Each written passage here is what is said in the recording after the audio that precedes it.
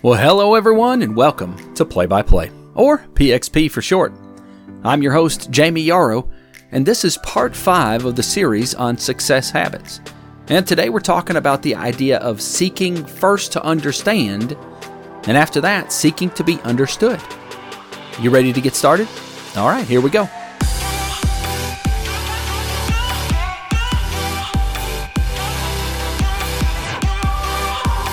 Well, welcome back, everyone. Today is part 5 of the series on success habits. Now, be sure to go back and listen to the previous episodes if you missed those.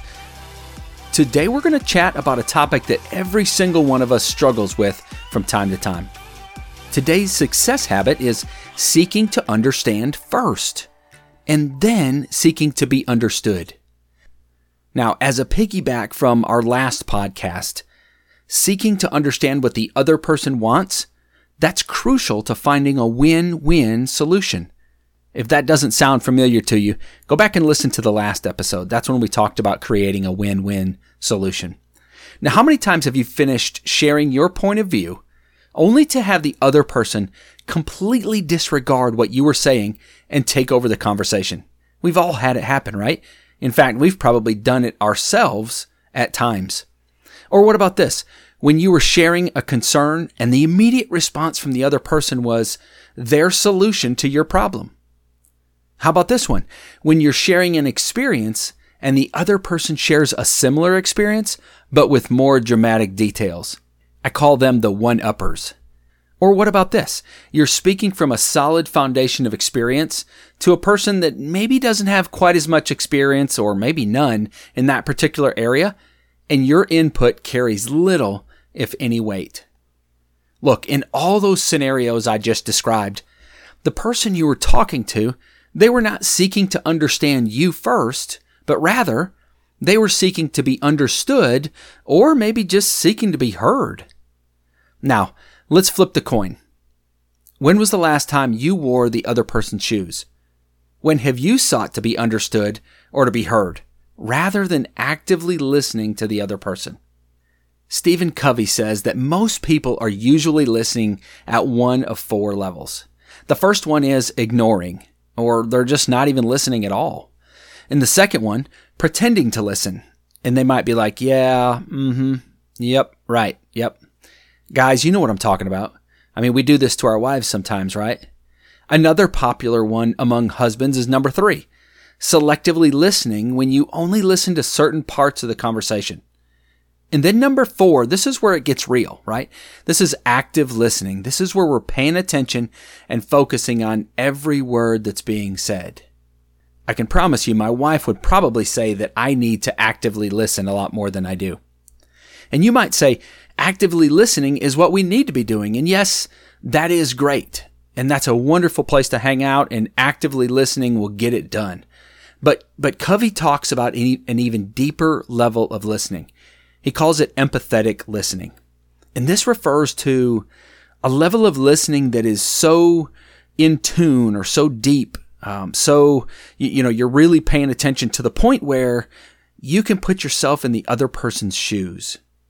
Have you ever listened to that degree before? When I'm coaching young leaders, I often find myself wanting to jump in and give them a solution when they tell me about what their issue is. I want to jump in and help them resolve it immediately.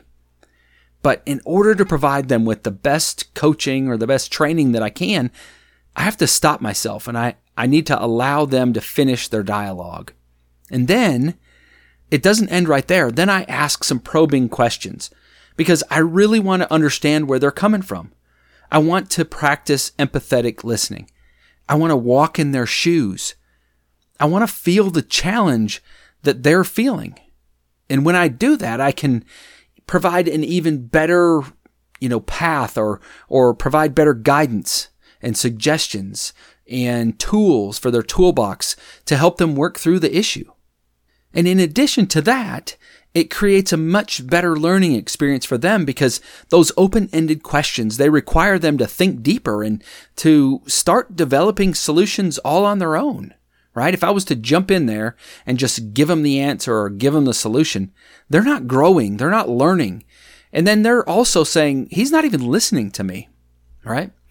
On the other side of the coin, I recently had an unpleasant experience with a business coach that I was working with myself. We seemed to have great casual conversation. I thought we got along pretty good, but when it came to the actual coaching, when that started, I left the sessions feeling defeated, and I kind of dissected it. I wanted to figure out what the cause was. Why was I feeling this way about it? And it dawned on me, my coach was not seeking to understand me. He was seeking to be heard and to be understood himself. He wasn't listening to what I was saying, but rather he was trying to put me into this sort of cookie cutter system that wasn't really addressing the challenges that I was facing. Now, where the direction that he had me going, that was probably good, and it probably would be beneficial, but we were overlooking the current challenges that I was facing. As a result, I left the conversation feeling as though I had not been listened to, and he left the conversation not understanding what went wrong. In the end, I think I could be friends with the guy, but we just weren't compatible in a coach and coachee type relationship. So my challenge to you today is simple. I want you to seek to understand first. I want you to put it into practice immediately. In your next conversation, I want you to actively listen, or even empathetically listen if you can.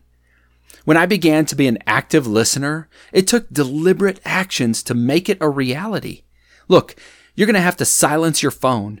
You lay it down face first so you can't even see the notifications. Close the applications on your computer so you're not tempted to read an email or surf the internet. Put your desk phone on Do Not Disturb.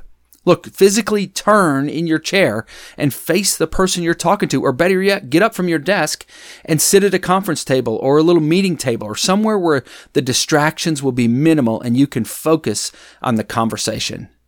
And when you do this, you're going to be amazed at how much better your communication is with the other person, and they're going to feel incredibly valued at the attention that you showed them. Well, folks, that's all the time I've got for today. Thanks for listening to Play by Play. If you enjoy the podcast, please share it with your circle. Look, remember, we're a replica of the 5 closest friends that we have, and chances are, if you like it, they're going to like it too. Most of all, though, I hope that something that was said today helped you to become a better version of yourself. I'm your host, Jamie Yarrow, and I hope you have an amazing day.